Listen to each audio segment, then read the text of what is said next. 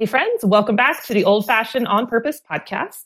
So I'm really excited for today's topic. As I travel around the internet on social media and various platforms, especially this year in different gardening circles, I've heard the topic of pollination come up multiple times. Often it's someone posting a picture of a plant, they're concerned about it, and a lot of the comments or the people giving advice will be like, oh, you don't have enough pollination, or it looks like it hasn't been pollinated, or etc. So I think this is a topic that we as homesteaders are vaguely familiar with. I know some people talk about the declining bee populations or why their squash plants aren't growing properly because they're not getting enough pollinators. But I really wanted to get to the heart of the issue today. What's going on exactly? Are we doing things on our homestead that could be contributing to the problem? And how can we encourage pollinators back onto our homesteads? So I am so excited to be joined by Kim Eierman today. She is an ecological landscape designer and environmental horticulturist. She's written books. This is her wheelhouse, and I am so excited for what she'll share. Welcome, Kim.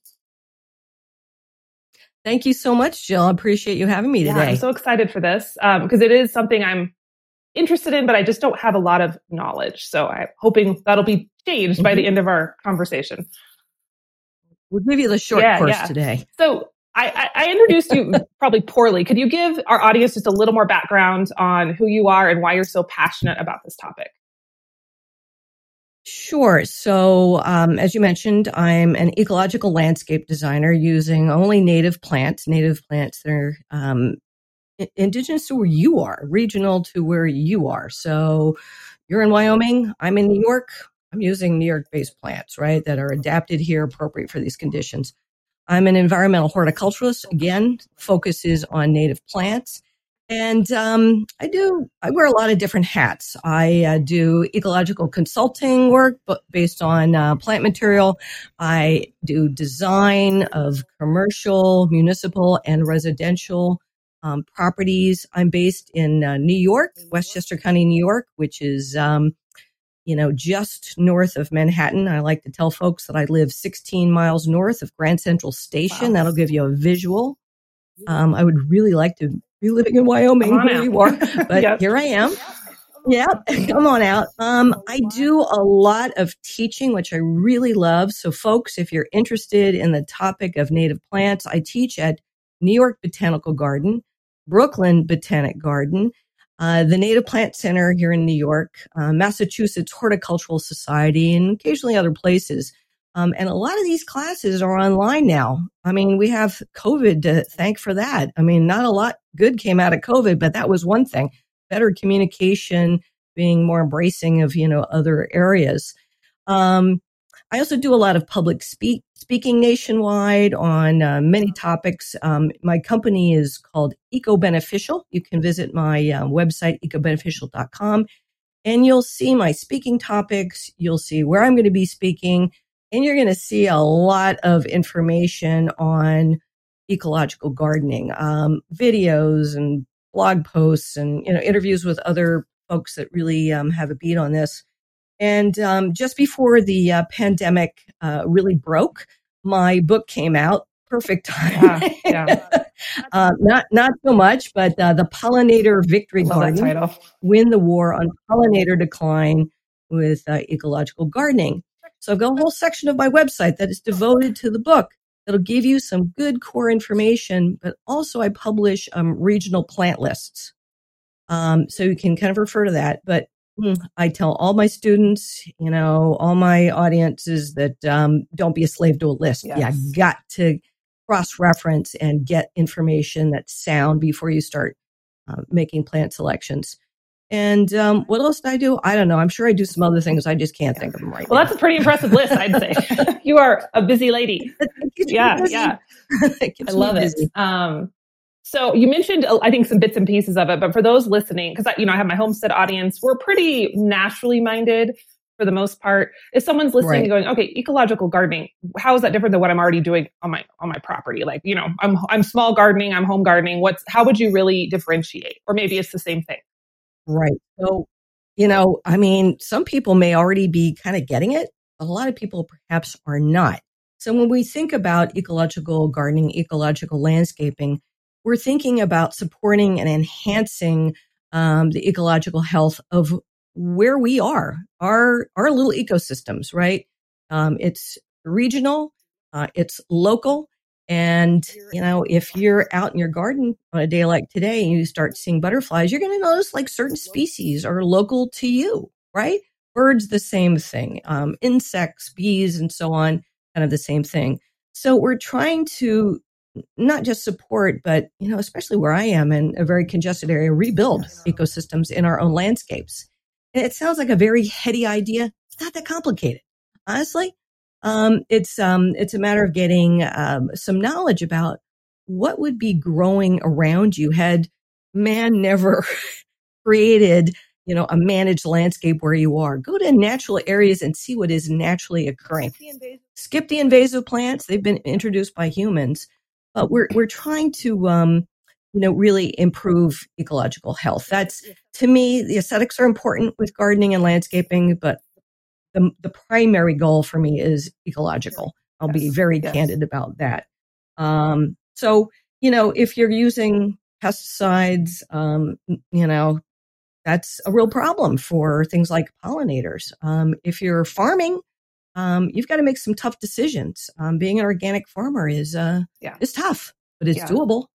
Yeah. But it's doable.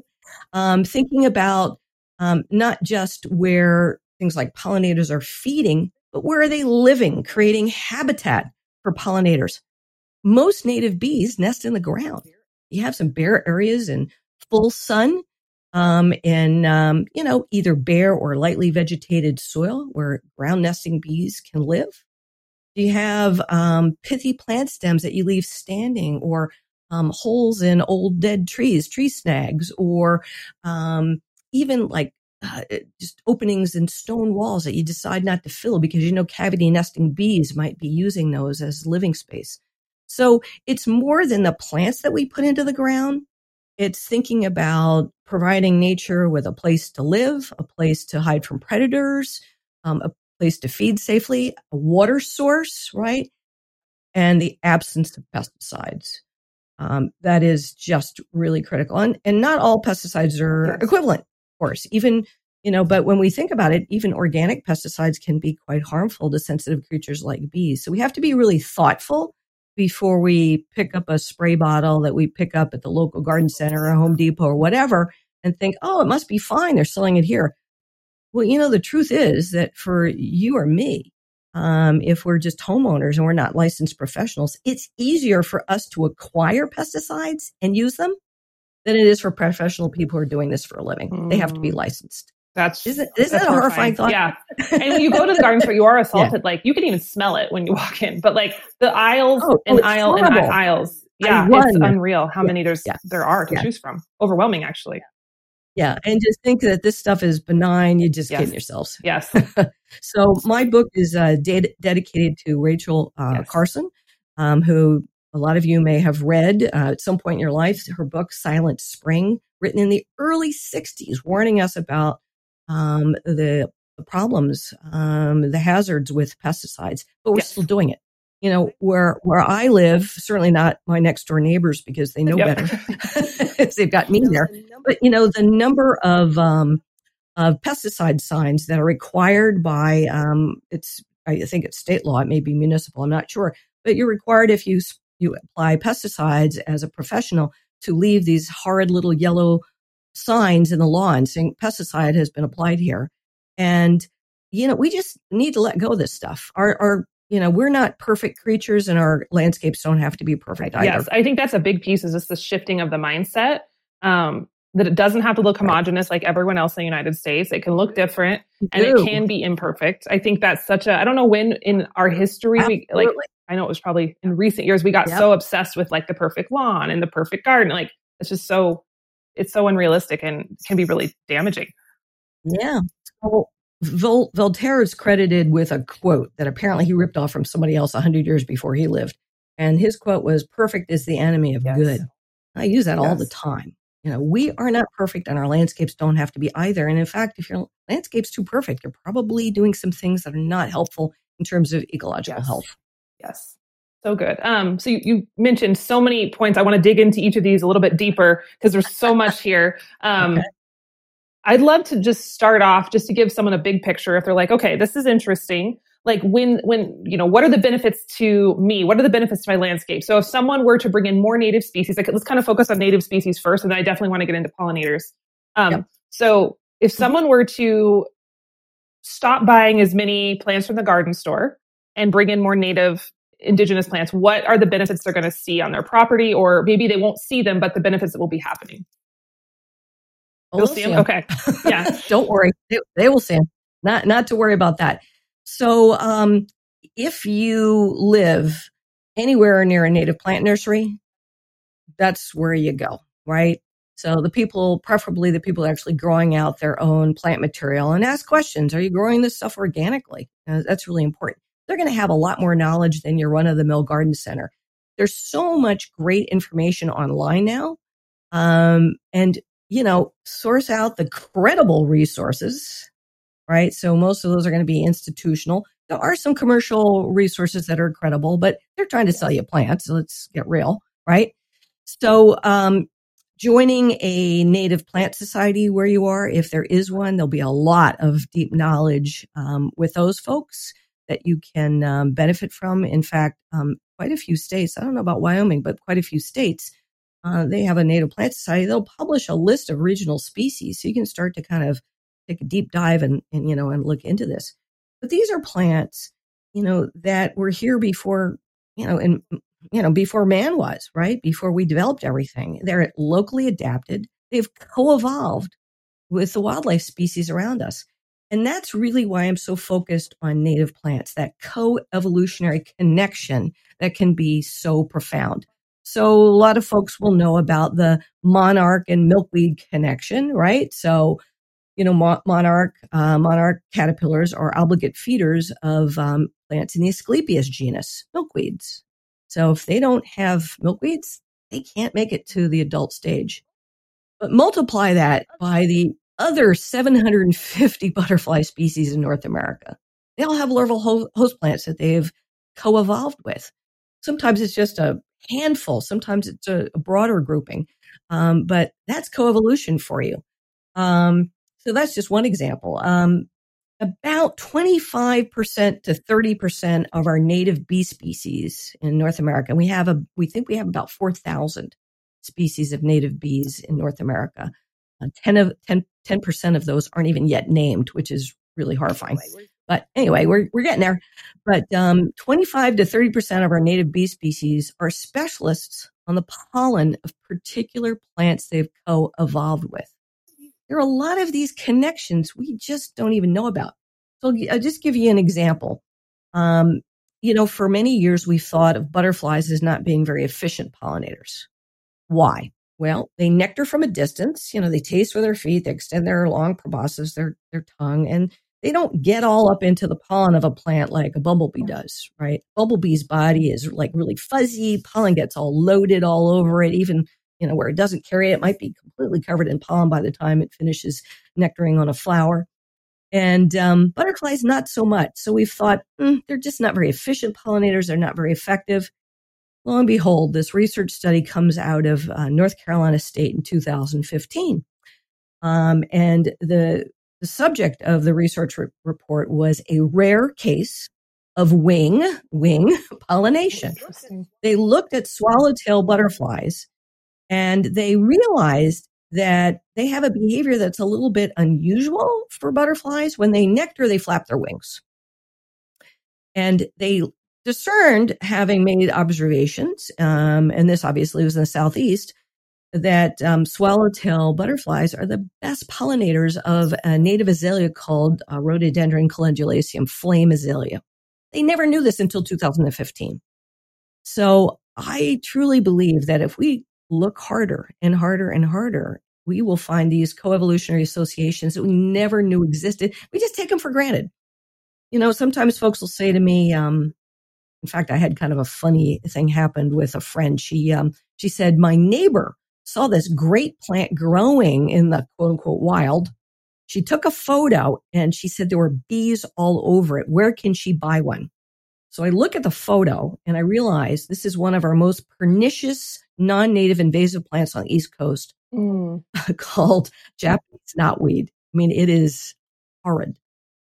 And bees were using it for nectar. Well, guess what? There are lots of invasive plants that bees will use as a nectar source. Nectar is a sugar in the absence of more appropriate plants. But it doesn't make Japanese knotweed a good ecological choice. It disrupts ecosystems. It spreads like crazy. It replaces the native plants that should be there. So the short answer, what if you go, to the trouble of investigating native plants and buying native plants? What are you going to see? You're going to see a lot of life in your landscape. So where I am, you can imagine, really, really congested. I live on less than a fifth of an acre. Yes. Please shed tears for me because it's tough when you're a plant lover. Yes. Right? And when I arrived in my house, when we bought like 28 years ago, I guess it's been, there was like lawn, a couple Christmas trees that are plunked into the ground, and a few non-native daylilies. That was about it. It doesn't look like that anymore. It looks like habitat. It looks like an ecosystem with beautiful flowers, with life, just abundant life, birds and bees and butterflies, beneficial insects, you name it. I love it when the possums come to visit. The chipmunks, yeah, we're trying to figure each other out. I realize that, I got a little mini ecosystem here, and there's a lot of life that just wasn't here at all before I planted. And it's not just me. Every client that I work with, this is the goal, is to really enhance their lives, not just their ecosystems. So my greatest joy is when my clients send me videos and photos of what's going on in the landscapes. And they're amazed. Like, we just planted I had a project that we planted in May, and already we have just an incredible abundance of life. So that's what you're going to see. Do you see the species, the pollinators, and the wildlife finding, like, let's say, like in your case, I'm sure you're this oasis in a sea of non-native chemical sprayed places. Mm. Are you finding that those species are able to find you pretty quickly, or with people you work with, or can it take a while sometimes? Yeah, it's actually shocking. But, I wish it weren't just me. Fortunately, my next door neighbor on one side has allowed me to landscape for her and create a pollinator garden for her. So it's a whole different story over there now. Neighbors on the other side, I don't even want to get into it. They just don't get it. They should be living in an urban environment without any kind of greenery, because lawn doesn't cut it. I call lawn the green desert. It's an ecological wasteland. So it's way better if you can connect landscapes and defragment habitat. Way better. You bump up the resources geometrically when you connect landscapes. And so to that end, there's this wonderful movement on the East Coast called the Pollinator Pathway Movement. And I hope it'll kind of work its way further and further west. But there are other organizations like Bee City USA that are national, actually North American, and so on. But the Pollinator Pathway is all volunteer created, volunteer run, and providing amazing information on their website about how to build your pollinator garden. I think they're now in like at least 14 states, which is pretty impressive. So not only how to do this, and they give you some basics, some basic information. But if you get the right plants, the right habitat, you are then able to, quote unquote, get on the pollinator pathway and put a sign in your yard. I'm on the pollinator pathway. And this has been an infectious movement that's probably made more change, in my point of view, than anything that I've seen in the last 30 years. That's awesome. Just, people are ramped up. They're excited. They're talking about it. They're making change. They put the signs out. And neighbors start to ask, well, what's going on here? Why are you doing this? And there's a good story to tell. I love when the social contagions happen for good. That's a good thing. Yeah, absolutely. Absolutely. So one of the questions I love to ask about various topics on this show is I love to know kind of how we got to where we are today. Because I think it's fascinating, because it usually has happened in the last 100 years or so. It's usually tied to either the end of World War II or the Industrial Revolution, when we start to see these shifts. And I'm curious if you know the history of kind of when did we start needing lawns and needing to have these homogeneous plants and thinking that certain plants were landscape worthy and certain ones were not. Do you have any feel on where that shifted? Thinking that we thinking that we need them. Yes, right? Thinking, yeah, not reality, but thinking that's so important. So a couple things, and you probably know this based on where you're located, right? So, Native Americans were managing landscapes, yes, right? I mean, so the colonists weren't the first ones to take that approach, but of course the Native Americans had a much greater appreciation and connection to nature than the colonists did.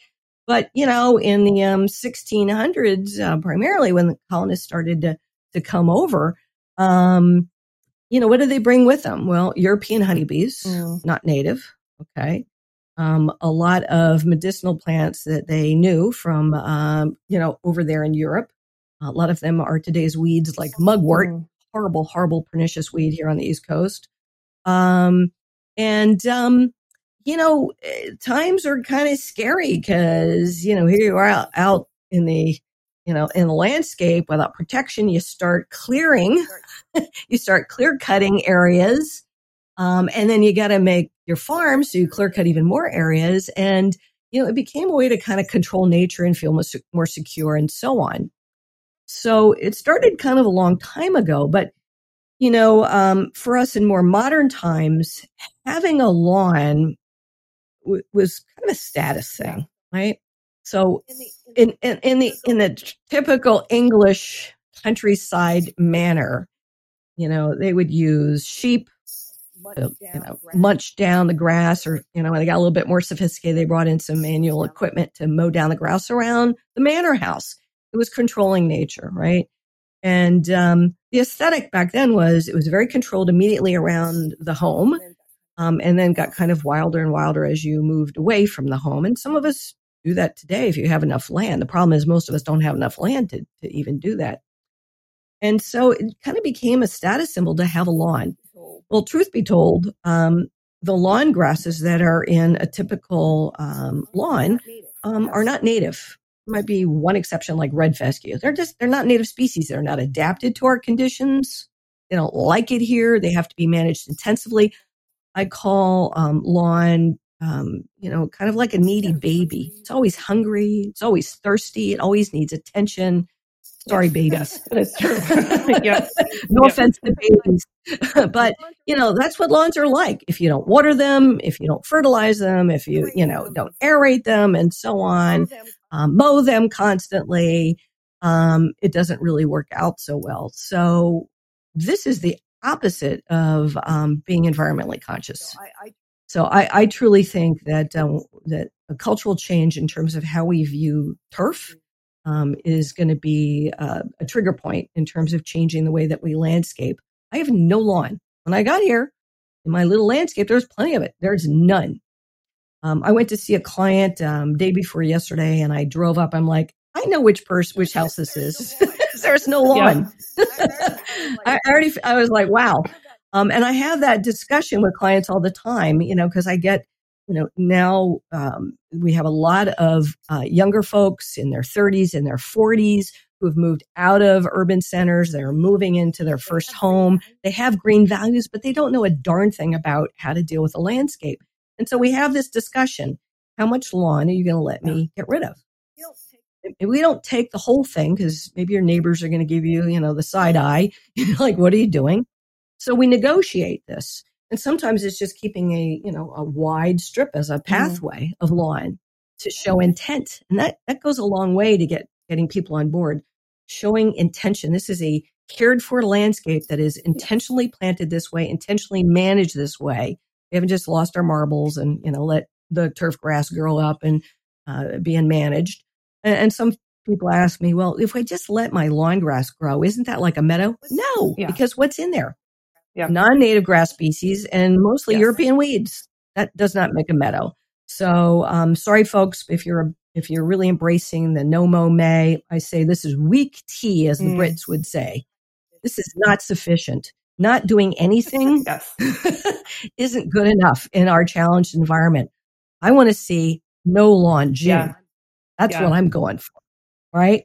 So we've really got to stand up and be proactive and realize we're in a situation. Maybe we individually didn't create it, but we're living it and we're perpetuating it, but we can change it. It just takes the will to do it. I love that. Yeah, that mindset shift is everything. Okay, so selfishly now, I have a confession and a personal question.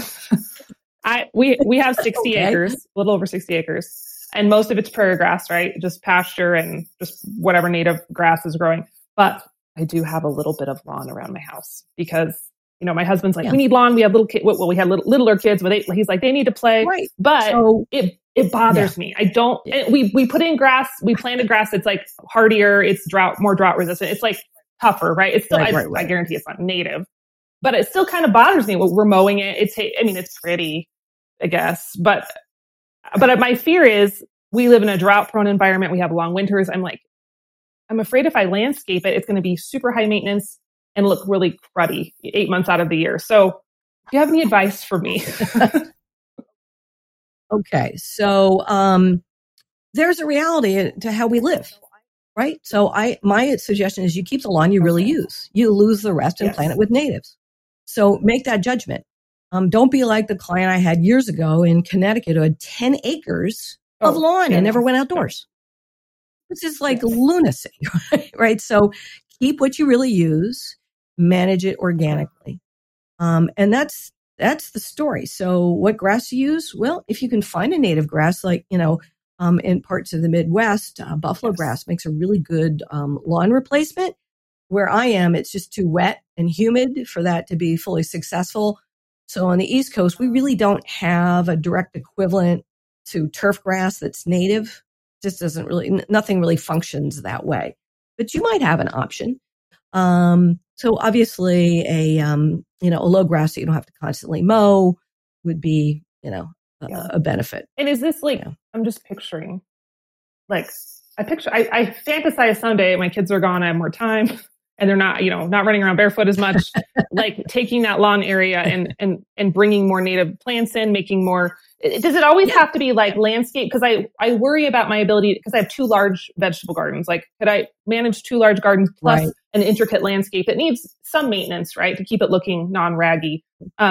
Or is there ways to plant those areas with just more of like a meadowy? Like, how would you put a meadow in your front lawn? Is that a thing? Sure. Well, it depends on the site. So because you can't see it. So there's my book. Okay. And I've got some projects in here. Yes, I'm going the right way, right? One of them is creating pollinator islands within your lawn. Okay. So we could start with that. Yeah. So kind of asymmetrical. If that works for you, just start smallish. Remember, that we need to feed a lot of different pollinators at a lot of different times, from early spring through late fall, depending on where you live. You may live in an area that never gets cool, but so we need to have enough native species to feed the pollinators that are emerging at different times of year that have different preferences in terms of food from flowers and obviously the larval host plant equation. So we need to have enough different species. That's what I call the diversity part. But we also have to have a sufficiency of any given species. We have to have big enough targets so pollinators can find them. So the best research I've seen is out of the University of California, Berkeley Bee Lab. And they found that a 1 square meter of a single plant species is an ideal target for most bees.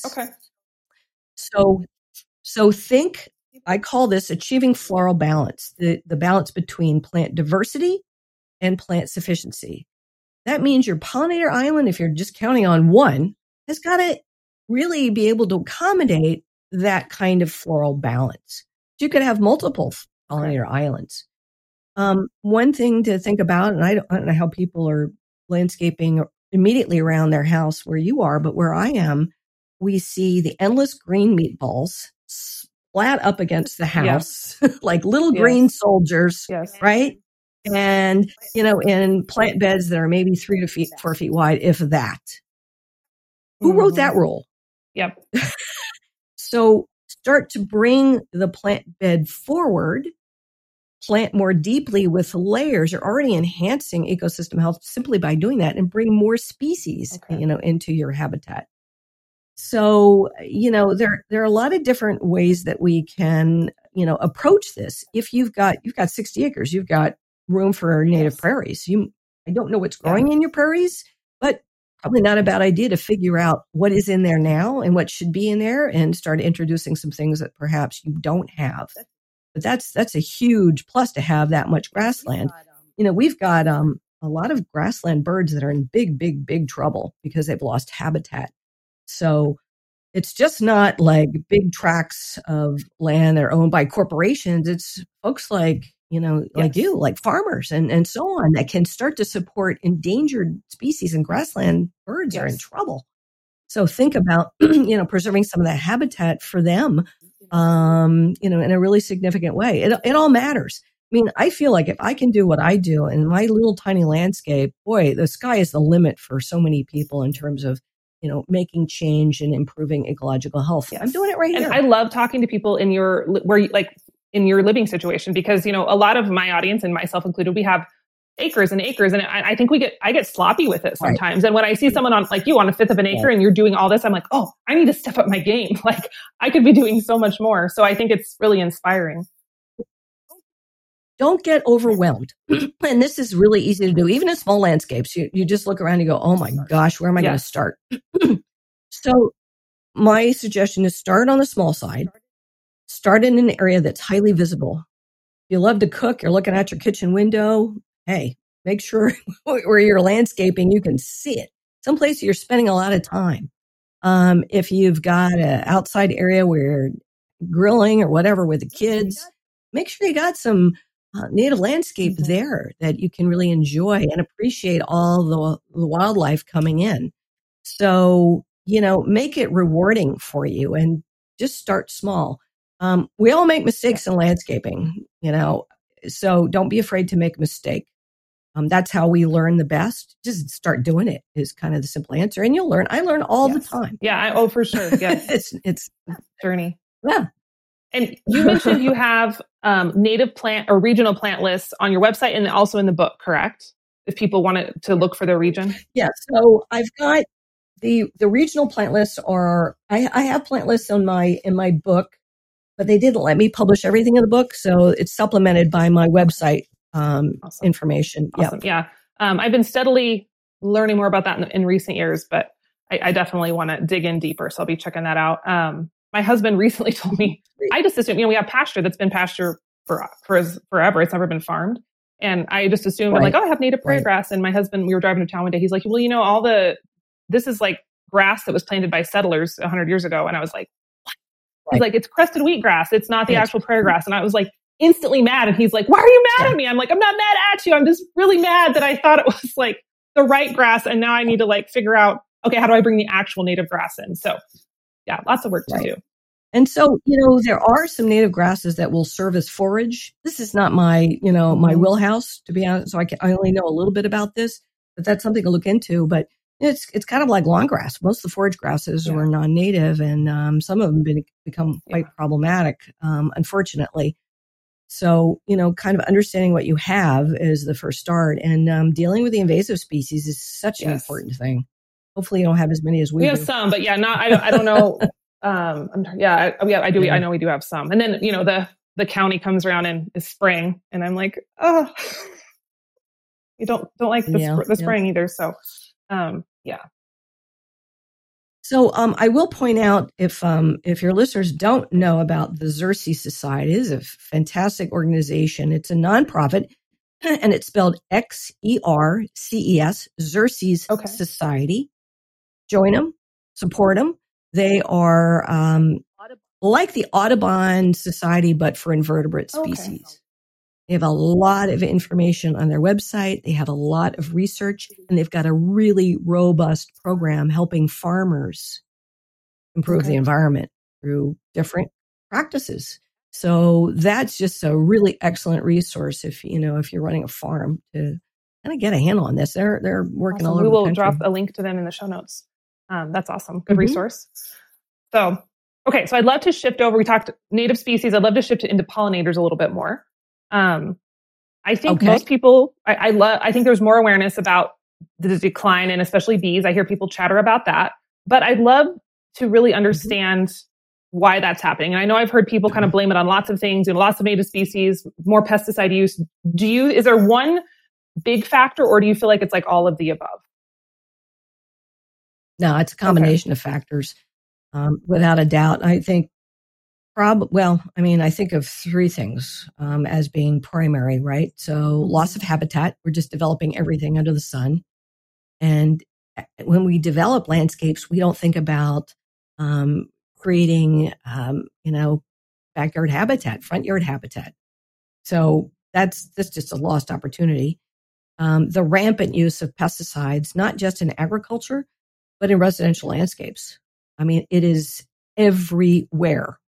So, learning about regenerative farming, and learning about an ecological way to manage a farm for farmers is really, really important, because you've got the big tracts of land. You've got the opportunities to have, what used to be the case, hedgerows that were native plants that were allowed to come into the farms instead of just, cutting everything back. And, the milkweeds that used to be there are no longer there. So when the monarchs are migrating, just not there anymore.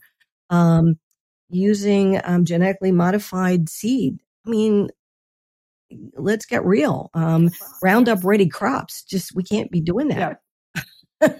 We can't be, planting that stuff and then spraying everything and killing everything that's out there. It's just, we just can't afford to, to do that anymore. So, it takes that, and so pesticide use, development, and the use for decades and decades and decades of primarily non-native species. Yes. That's okay. A big problem, and I see that everywhere. I don't know. We're always fascinated by what we don't have. We're, Americans aren't alone in that. We go over to another country, as we did in the late 1800s, early 1900s. We see something cool, we bring it back. Well, for us, that Japanese barberry is not working out so well. It is now the main component of our forest understory. That burning bush from Asia, not working out so well. Yeah. That, Japanese honeysuckle, and autumn olive and swallowwort. There's porcelain berry. There's so many of these plants that we introduced intentionally, which is crazy because we really didn't have that knowledge of ecology back then. Some of these things came in unintentionally too. But now that we kind of know it, let's get real. Let's take a look at our invasive species list for our state, and then take a look at the adjacent states as well. What are some of the problem species? Get them out of there. I have no patience for that. When a client says, "Oh, well, I really want to keep the Rose of Sharon. It's not hurting anything." Well, it's reseeding prolifically, not only in your landscape, but your neighbor's landscape and so on, replacing things that should be there. It's got to go out. I'm really ruthless about this. I don't negotiate about invasive plants with clients. So getting a handle on that is going to be really important in terms of tipping the balance to a native environment that is more ecologically supportive. So, the pesticide use, I don't know. That's just something that most homeowners don't ever have to touch. I've never used a pesticide in 28 years of my landscape. It's just crazy. So it is a combination of things. And of course, there are new viruses, and there are, new pest insects that actually plague things like bees and so on. So there's a lot of stuff going on. But we can make a difference. And I think, when people just read the headlines and they get stressed out and they read about climate change and environmental disaster, you just feel exhausted, don't you? Don't feel exhausted. Get motivated. Get out there and do something about it. And then you really feel good. It's one of the few things that we can do in our lives that we can make a profound positive impact. I wish there were more opportunities in life to do that. Yeah, but this is absolutely. one. And those little steps we add up, I think, in so many areas. Yeah. So I have a lot of home gardeners listening to this. So how do I phrase this? Can you maybe explain some of the symptoms they may be seeing in their vegetable gardens or their home gardens, that could be contributed to a lack of pollinators on their property? Is there anything they should be watching for? Maybe I'm just hoping if you could say something that might trigger them to go, "Oh, that's why I had trouble with that last year." Is there anything they can watch for? Well, sure. So, there's pollinator activity, and of course there's, pest and disease issues. So these are kind of, different things. Sometimes they overlap, but, I suggest to homeowners that they really seriously consider ramping up the number of beneficial insects in their landscape by planting the native plants that those insects like. The predators and the parasitoids of pests that plague our gardens. So it sounds really complex. It's really not. We start planting the plants that they really like, and they typically tend to be small flowered native plants. A lot of these predators and parasitoids, like lady beetles, like everybody knows a lady beetle, right? So they're seeking out mostly pollen, but also some nectar. They're feeding on that, and they're looking for flowers that are accessible to them, that are in bloom at the time that they're active, and so on. So kind of letting go of the pesticide and ramping up the abundance of beneficial insects, and don't overthink it. Just get the plants in. Yeah. with a sequence of bloom throughout the entire active growing season, wherever it is that you are. So for me, that starts in March, and it goes all the way through late fall in terms of having a succession of bloom of plants that support beneficial insects, including, these are natural enemies that we're talking about, also pollinators and so on. So a healthy landscape is full of insects. What are some other beneficial insects to be considering besides lady beetles? I think that's the most common. What are some other ones? Lacewings are one. Depending on where you live, you may have praying mantids that are native, but there are a lot of introduced ones as well. You have to be careful about that. And show some love for our native wasps. We have some fantastic predatory and parasitoid, meaning they parasitize other insects, wasps that are native, that keep the balance of nature kind of in check in terms of insects. So, some research I've come across says that somewhere between 90 and 95% of the insects in an average home landscape are either beneficial or benign. Now, we all know when we get bad actors, it can be brutal, right? Right now, on the East Coast, we're just getting blasted with spotted lanternflies. I hope they don't make it your way. And I'm like a bloodhound. I see one of these flying outside, I am running. I don't care what I'm doing. I'm running out the door to try to kill it. They're really, really harmful, not only to agriculture, but they're piercing, sucking insects that are leaf hoppers. And for the first time since I've lived in my house, which is quite a long time, I'm seeing a disease called aster yellows that I guarantee you is being transmitted by spotted lanternflies. The leaf hoppers transmit this. It's a phytoplasma. As they're feeding, they contaminate the plant with this phytoplasma, and then all of a sudden, your Echinacea purpurea, your coneflower, instead of looking normal, they're completely green from beginning to end and twisted and weird. And it affects a lot of plants. So, when they're bad actors, it can be really And bad. I'm assuming those are non-native to you. But those come from elsewhere. Oh, no. Another introduced species. And it's really scary. As I said, I teach at New York Botanical Garden and Brooklyn Botanic Garden. And when I am in those gardens, I'm just like, oh my gosh, there's so many of these things all over the plants. So, we need to do what we can do. If you walk by a spotted lanternfly, you don't squish it, you're not doing your civic duty. We had emerald ash borers come through a couple years ago and just devastated so many trees and stuff. And I was so mad. I'm like, you don't belong here. But I didn't even know what was happening until everything started dying. And it was devastating. Ash trees, there's some hope. We're not there yet. There's some hope, but it's, I remember hearing a scientist, his like main focus for his career was ash trees. And, he's like, the thing that I've been spending all of these years studying may be no longer existing by the time I die. How depressing is that? So be really careful, about like bringing in materials from other states, firewood, great way to bring in insects that don't belong where you are. And for heaven's sakes, do not purchase beneficial insects like lady beetles through the mail, because you may be unwittingly introducing a new pest or disease comes in with those. So what we do is we plant to attract. That's what we do. That's great advice. Because it is the mail order bugs are real appealing when you're in the middle of a pest problem. Like it's just so easy. Just grab a bag. Yeah, you may be creating another problem. Very good point. Very good point. What are some of the other pollinators besides bees, and butterflies? What are some other ones we could be helping bring in? Yeah, so we don't necessarily think of them when pollinators come to mind, but we have a lot of flies that provide pollination services, which is kind of amazing. Some of them mimic bees or wasps. They look very much the same, but they only have one pair of wings, so you can kind of tell the difference if they sit still, right? But we have some really like cool flies like bee flies that I'm not sure even how to describe. They're so incredibly unusual. And there are lots of different pollinating flies. Again, not all flies pollinate, but there are quite a few that do.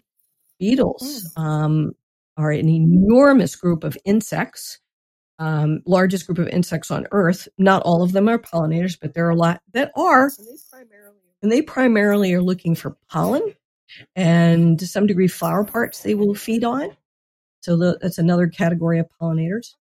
We've talked about butterflies a bit, 750 species or so in North America, but we almost forget. I was going to ask you about moths. Yes. We see some we see some daytime flies, and they're like, oh, look, hummingbird moths, but we forget about all those that are nocturnal feeders. And it's thought that in North America, we have somewhere between 11,000 and 12,000 species of moths. Compare that to 750 species of butterflies. So way, way, way more moth species. And they're the silent pollinators that we're not seeing. But they're really, really important. And there's research, it's just starting to heat up now, some research that's coming out about the contribution that moths make to pollination of things like blueberries, and so on. So I think we're going to see more and more of that research. Now, for moths and butterflies, we also have to have those larval host plants in our landscape. Many of them are woody species, trees, shrubs, and vines, but many are perennial, herbaceous perennials that are flowering or even non-flowering. A lot of our native grasses are larval host plants for skipper butterflies, which kind of look moth-like. So getting those larval host plants in, really important. It's just having a floral buffet isn't enough. You got to feed the caterpillars. And interestingly, there are some species of moths that only feed in the caterpillar stage. They never develop mouth parts sufficient to eat as adults. So like some of the really charismatic moths, like sphinx moths, here we have this amazing, you probably have it there too, the Cecropia moth. Incredible charismatic moth. They only feed as caterpillars. So maybe showing some moths some love would be, a good idea. Now, right? we didn't mean to interrupt. Sure. No, so we have an outbreak of moths. We also call them miller moths sometimes in, early summer. And it can be like almost horror movie proportions. Like you'll go outside and you have to keep your mouth closed if you walk by certain bushes because they will swarm you. Yeah. Are those because we all dread moth season here. Are those pollinators or all right. I don't know that species. I'd have to check the species scientific name and take a look at it. But, we can take a look and see that they may be introduced or not. I mean, we have native insects that can be problematic at certain times. With climate change rearing its ugly head, we're going to have more kind of weird events, I'm afraid. But you got to kind of check it out, right? And the other category to consider, and I kind of alluded to this, are wasps, specifically as pollinators, predatory wasps. Our native ones tend to be solitary. They're not ones that are living in big nests and so on. And they're really good predators on a lot of pests that we don't want. They've got shorter length tongues than some other pollinators, like, long-tongued bees, for example, would be a big difference between a wasp and a long-tongued bee, like a bumblebee. So they need flowers that are a little bit more accessible for their short mouth parts. And they particularly like white flowers. So for us, these are mountain mints. I'm sure you got pycnanthemum species where you are, but Accolea, yarrow, and there are quite a few others that are really really wasp friendly. And so, what I'm talking about here in terms of the pollinators and the flowers that they're seeking out, we call these pollination syndromes. the suites of floral traits that tend to attract a given group of pollinators. They're not cast in stone, but they're pretty good indicators of what an insect would prefer if it was available or what they can access. So like hummingbirds, red tubular flowers, boy, do they love that, right? You know, that's a go-to. But there are other plants like penstemons, for example. And you got some penstemons in Wyoming. There are lots of penstemon species throughout the U.S. and North America generally. And so they will go to other colors, other flowers that are not red tubular, but, you know, it's really good to be thinking about what you can plant for hummingbirds throughout their active season where you are that they prefer. And I have my desk positioned so I overlook my backyard, it's small, but it's 3 tiers. And I can see the hummingbirds come in and they're really picky. So they'll go to this flower like, yeah, that's not what I want. Over there, they're going to the red. That's, almost always where they're going. And my Monardidinema, my scarlet beetle balm is, no longer in flower. So now they're getting less choosy. Yeah. Now they're going to other things that have good nectar. So, bees, if you want to support bees, you don't want to be using red flowers because bees really don't see well and they don't see red against green very well. So that's not like a really good choice for bees. And so, color, the shape of the plant, the shape of the flower, the depth of what we call the corolla tube, where the good stuff is, the nectar, if they're nectar feeders, can really make a difference between, this pollinator and that pollinator can access. If you're a short-tongued pollinator, you get to a long corolla tube. And most people at some point in their life have probably seen a delphinium of some sort. They've got like really long corolla tubes. You're kind of out of luck if you have a short tongue in your pollinator because you can't access that nectar unless you're a smart bee. And sometimes what smart bees will do when their tongues aren't long enough is they will nectar rob. They'll bite the base of the flower and steal the nectar, but it doesn't provide pollination service. Interesting. Right? That's very interesting. Okay. Yeah. So much good stuff. I just realized we're running up on time, which just flew by. I have one more big question before we kind of wrap up. I know sometimes myself and people in my circle, we know to skip the pesticides at the garden store, the chemical ones. But then when we're dealing with struggles in our vegetable garden, like right now I have cabbage caterpillars just like crazy. And like they took a whole plant completely down. So I'm like, I got to do something. So when we're looking for homemade pest repellents or more natural ones like neem oil or diatomaceous earth, like, are those still problematic? I mean, I try to be, if I do use them, I try to be very selective and very careful. Should I avoid them altogether? What are your thoughts on that? So, first course of action is to get more native plants close to where you're growing vegetables. Okay. So one, you're trying to increase pollination, right? So like tomatoes, they'll make their own, they're self-pollinating. They don't really need help from a friend. But you get bumblebees in the picture, you're going to get more tomatoes, right? So there's that benefit, but there's also the benefit of getting more predatory and parasitoid, natural allies, these wonderful beneficial insects that will help you. I mean, a wasp would love to get a hold of one of those caterpillars, I guarantee you. There's without a doubt. I just to give you kind of a crazy example. So that spotted lanternfly that I mentioned before, one of my students sent me a video of a wasp that had attacked a spotted lanternfly. It was dead on the ground and it ripped its wing off and carried it off.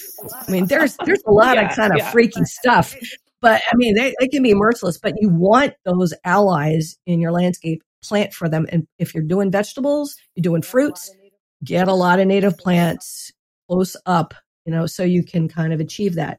So I'm an organic practitioner. I don't use pesticides. But I certainly appreciate the fact that not all of us can live that way, especially if we're farming.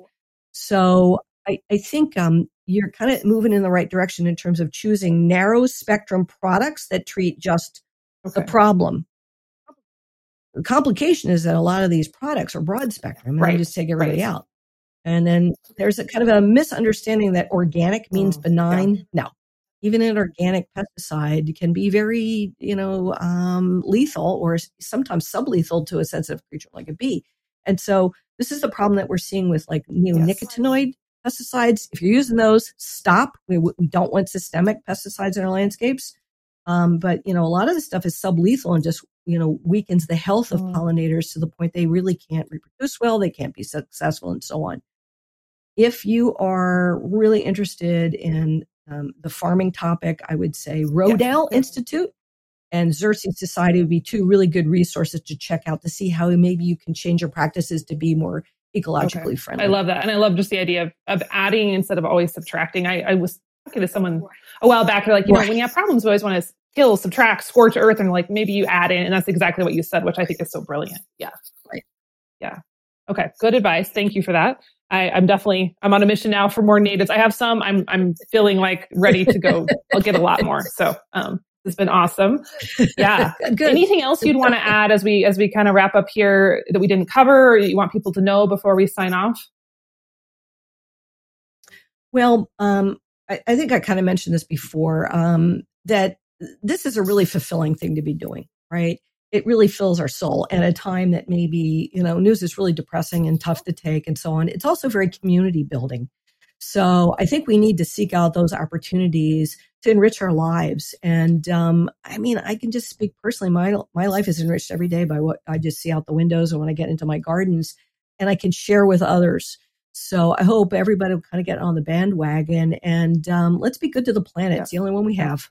Good advice. A great way to close. And just to make sure everybody knows, your book is The Pollinator Victory Garden. Guys, go get it. This is one of those books you need to have on your homestead resource reference shelf. It's worth having. It's so good. And can they get it anywhere books are sold, just the usual channels? Anywhere, your typical, who, online. But if you've got an independent bookseller near you, go to show them some love. Times have been tough for them, so try to frink out your independent bookseller. Amen to that. All right, Kim. Thank you for this. This was so fun. Thank you so much. Informative, and I'm feeling inspired. So I appreciate your time. Thank you. Bye-bye now.